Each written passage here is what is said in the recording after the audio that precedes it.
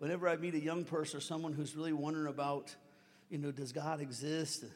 Especially if they used to, like, well, maybe they're raised in church, and I'm talking to them, I'm trying to, like, hey, man, it's real. This is real. And, sometimes we get far away from God and we lose touch with that connection, that feeling, right? That certainty. The longer you stay away, the easier it is for you to kind of forget how good it was, right?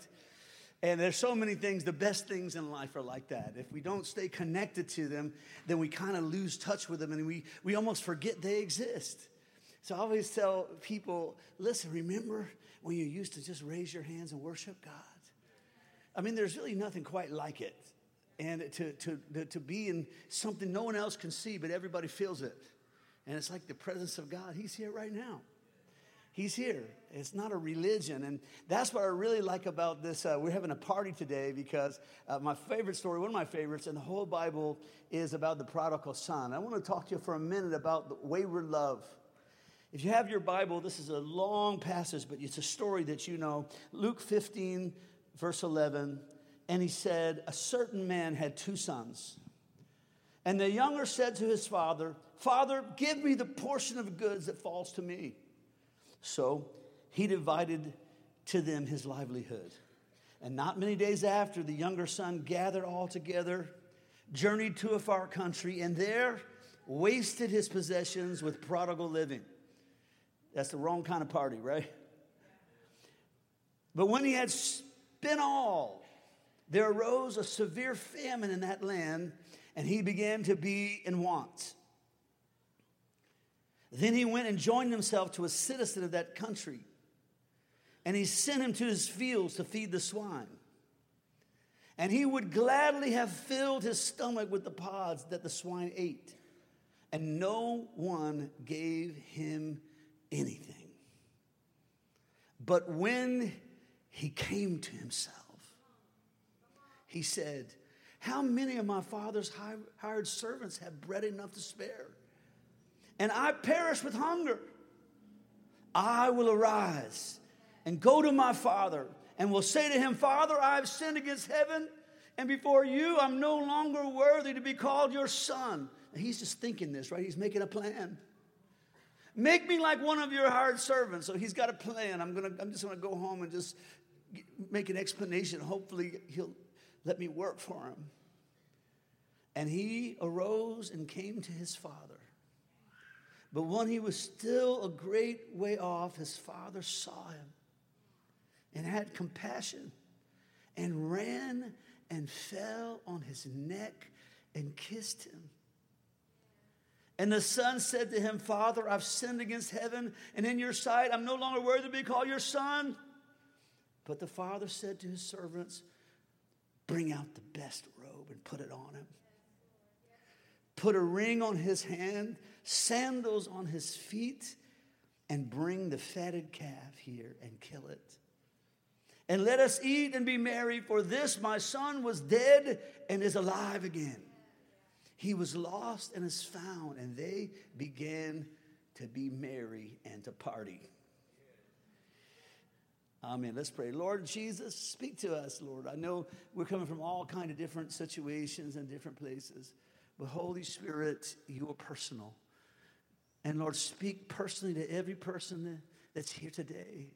Let their heart know your voice today while I'm speaking in Jesus' name. And everybody said, amen. I think the greatest, when I read this story, because Jesus told it, because he's trying to illustrate something so that people understand God. And most people, they approach God like he's religious and he's upset with me. Like Diane was saying, they're feeling guilty and they're feeling bad and they're feeling like, man, I got a lot of back payments and I'm behind with God and I know God's upset with me. And so when people think about God, if they're not careful, they approach it like it's a religious thing. Like it's some, deal that people need to do in order to go to heaven, and it's super religious for people. And this story corrects all that because God illustrates his relationship with every one of you as a father and a son. It's not a religious thing, it's a relationship thing. And I mean, it's full of feeling, right? This story is full of this feeling that, wait, I'm a son. And that God is trying to say, this has never been about religion and keeping rules. This has always been about a relationship with you. And you know, the younger son, he says, I just want my stuff. I want to do my own thing. And this is the instinct that people have from the time they're about 2 years old, right? They just want to do their thing, right? As soon as they learn the word no, no, they start using it, man, wear it out. No. And then the minute you want them to do something, especially when they're teenagers, you want them to do it, that's what they don't want to do. The second you're like, you know, you could like that girl. No, I hate her. You say, leave that guy alone. I think I'm in love. I mean, whatever you say, you know, they're the opposite of that. Because there's something inside of us that wants to do our own thing, right? That just wants to leave God out of it. I don't want to get away from God's authority. I want to get away from my Father's house. I just want to give me, you know, this is my life. You know, like that Billy Joel song. This is my life. Leave me alone. I want to do my own thing. And of course, the Father miraculously gives him the money. How many of you would not give him the money? Don't any of my kids ask for the money because first of all, I don't have any. But if I had some, you can't have it if you want to do all that. You'd be broke before you left the house. But somehow the Father divides up his, you know, and then really for all of us, you know, you're so precious. You're God's treasure, not stuff. You're what he wants. You're what he values. And he allows you to take it out. You can spend yourself any way you want to spend yourself. Right? Looking for love in all the wrong places. Looking for love in too many faces, right? You can spend yourself cheap. You can pour yourself out, give yourself away. And God lets you do it. Because that's what a relationship is. He's not going to force you to be with him. And it's a beautiful story because if you're a parent, then you know what it feels like for a kid to be gone or to be separated from your child or from your wife. You know what separation is like. You understand the anxiety of what it means to, you know, look out the window hoping somebody's going to show up. You know, you expect it, especially if you're babysitting. And there's a dirty diaper, then you're really like, hey, how long has it been? But you know the anxiety when you're expecting someone, and this has been years, and God explains his heart, like, I'm not angry with you, I just want you to come home. I'm not upset with you, I'm just upset that you're not here. I don't care what you did. And look, you would think from a religious standpoint, that's all that God cares about is the bad stuff that you did. In fact, what God wants is you with him. He just wants to be with you. And let me just try to give you a couple of things this morning before we really, because, you know, we have to have a reason to party. They're in Mardi Gras. They're partying for no reason down there. They're just like, I ain't got a reason. We just gonna, man, we got all the reason in the world to party, to celebrate. Everybody say party! Now listen, before I gave my life to Christ, I was like the worst kind of party guy. I was the all-night party guy. You could probably steal some of that's kind of in my personality. If you knew my mom, then you know. But I went all out. I thought, you know, if the party's the deal, I'm in. All night long, I'm in. I'm going to party down. And I remember after all those years of partying, I was at the Brown Door. Someone knows what the Brown Door is. Loose Rock, the Brown Door, the Red Line. Eddie knows. He's old enough. He don't know anything about that. Oh. But I mean, I chased hard. All this that everybody said was so much fun. So I just got dressed and, you know, got all the money I had, and I went from place to place, and people were getting drunk, and people were acting stupid, and I started doing it too. Like, hey, this is great. And it was over. It was like, that's it? That's it? I mean, I'm hugging a toilet in a bar room where people use it, and I'm throwing up my guts. Wow, this is a party, I'm telling you. I kept having this huge question mark, like, what in the world am I doing? Because it was over with, this is not real. I don't know if it was just me, but this is not real. And it left me empty. It left me wondering, like, this is what the party is? This is it? This is what I'm selling myself out for? Everybody just trying to have a few moments of pleasure, a few moments of getting away from my pain. Everybody's dancing around. Is this the party? That kind of party always leaves you empty. It left me empty. Because I want to know why I was born. I want to know that I have purpose and meaning, that I'm not just an accident, that God has something for me to do, and it's important, and my life is important, and my body's important, my mind's important, my time's important. So let me give you these 3 life-changing revelations. This story has so many, but let me give you a few about this love story. Number 1, your destiny is in your Father's house. That's it. Moral of the story, you can run, but your destiny's in your Father's house. The longer you stay away from your Father's house, the longer you're missing what you were born for. Every good thing, all the purpose, all the dreams, the reason that your eyes are blue or brown, the reason that you're the race you are and the gender you are, the reason you have all these talents, they only are released in your Father's house. That's your destiny. Now, you can run as long as you want to run, but you're not going to find your destiny aside from that house. You know, one of the great things I've learned in life is this. You don't know what you have till you lose it. It's one of the stupid things that people do.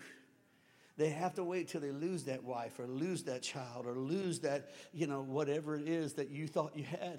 And when you lose it, you realize, and that's how stubborn this young man was, right?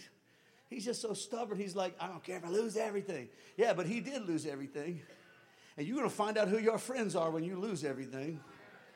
That's one of the great truths in life. Lose everything, find out who's standing. There's only a couple of good things about losing everything.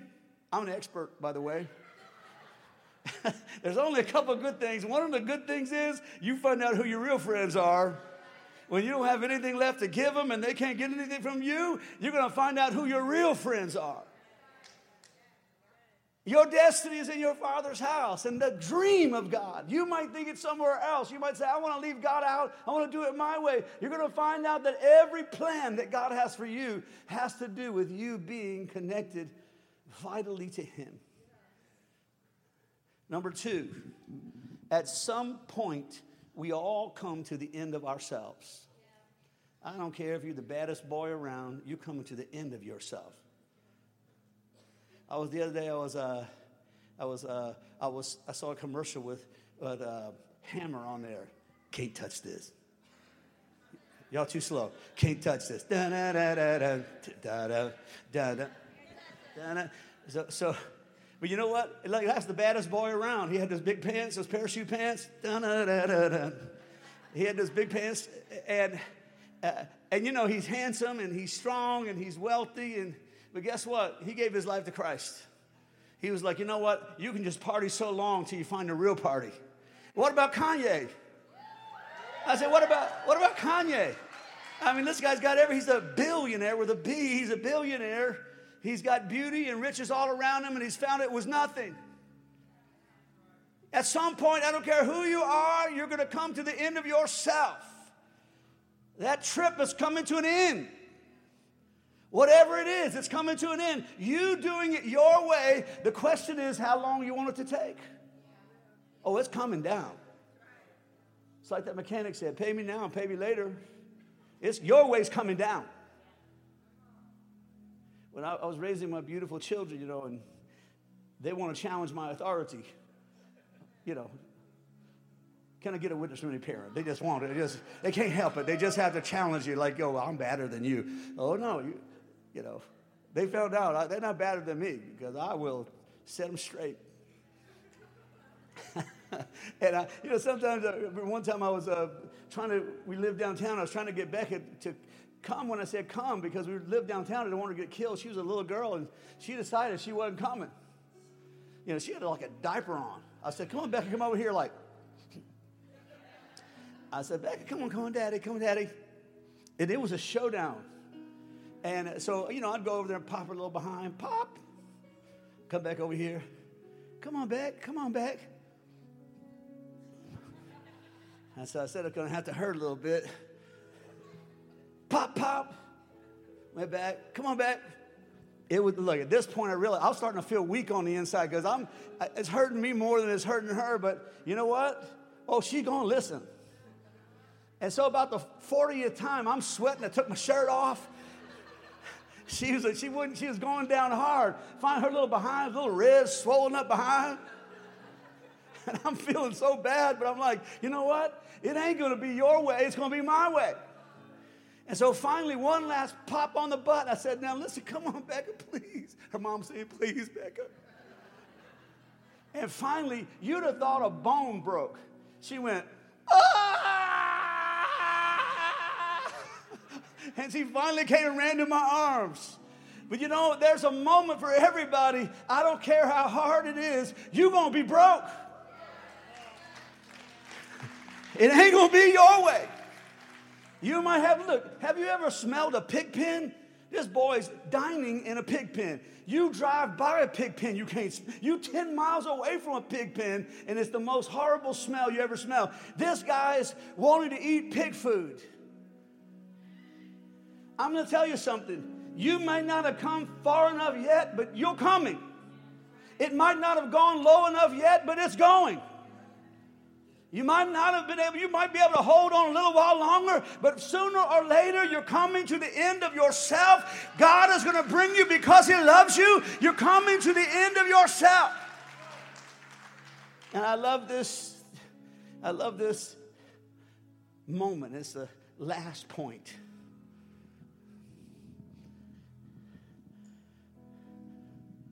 One decision, number 3, one decision can change everything. If you go to jail, any jail, talk to these young men there, and they're just ruining their lives, and you try to talk to them, and you say, you know, well, look, when you give your life to Jesus, no.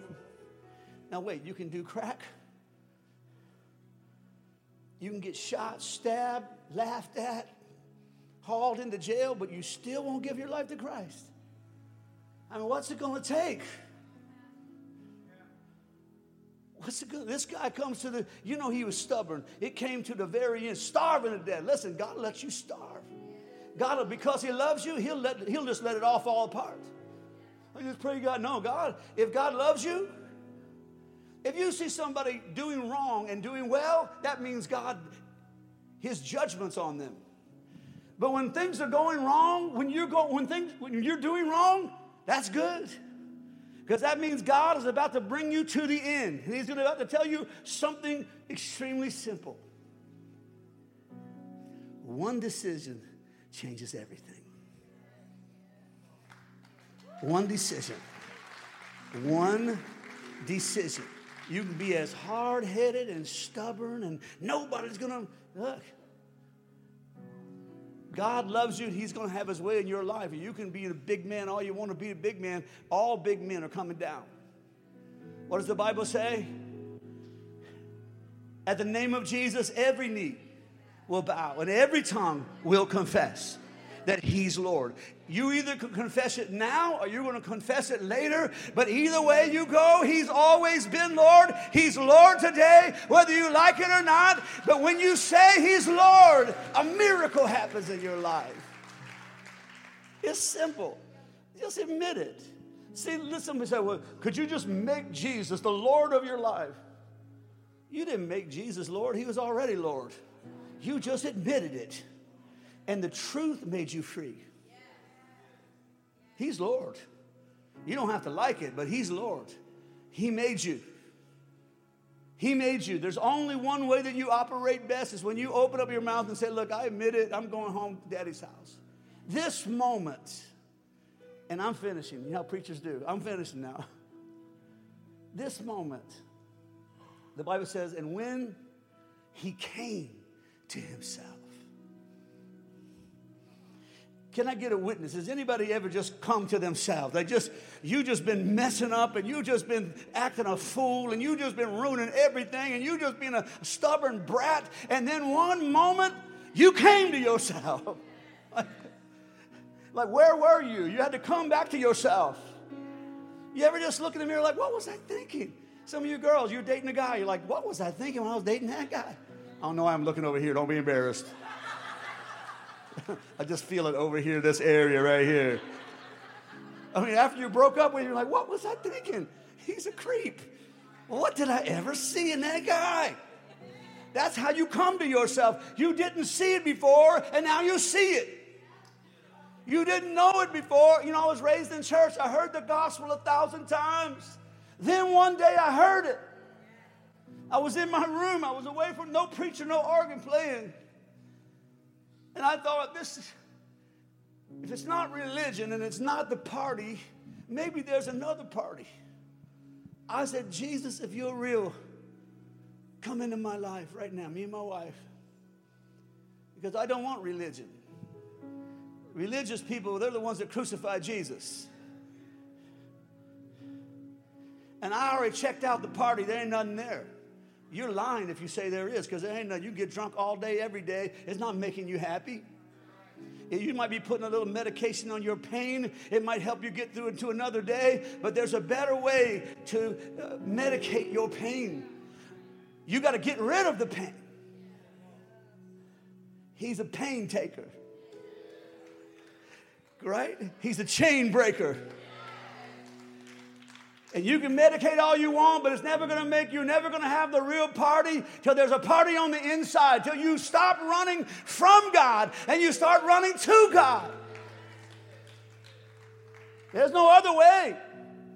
Jesus said, I am the way. I am the truth. I am the light. No man comes to the Father except by me. Well, I don't believe that. Well, you don't have to believe it. That's the way it is. You just admit it. This is it. One moment. And here's my last little thought about it. We think we can decide that moment. That's the craziest thought of all. We think that we'll decide when that moment's going to happen. I'm not ready right now. I'm just not ready. I'm not ready. Oh, yeah, that's it. You're not saying no to God. You're just not ready to say, okay. What you don't realize is this. It's God that decides that moment, not you. You decide whether to surrender or not. Now listen to me. God decides that moment. Many are called, but few are chosen. Who gets chosen? Those who choose to listen. I'm not ready. I'm not ready. If you're not ready, you know what it is? God's not ready for you. But this boy came to the end of himself, and he came to himself. We don't get to choose those moments. I've had brothers and sisters, and I've tried to tell them, listen, this is the moment, man. This is the day. Today is the day of salvation. Don't wait another minute. And their stubbornness keeps them in the pig pen 3 or 4 more days. I'm still waiting. I got to wait. No. You make that call. You know, it's like you got to put up a sail when the wind's blowing. And today, you want to have a real party? You just got to say yes. You just have to say yes. We don't choose that moment when we come to ourselves. It's a miracle, in fact.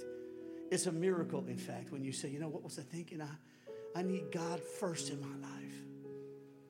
I want to connect with the one who loves me. And I would be remiss if I didn't finish up by saying what a beautiful picture. The Father's watching for him. He knew you were going to come to church today. He saw you walk through those doors. He saw you getting dressed this morning. He saw you find that seat. He saw you making the right call. And he said, you're not going to be sorry. You made the right decision. And the Bible says that he saw him while he was still afar off. And he ran to him.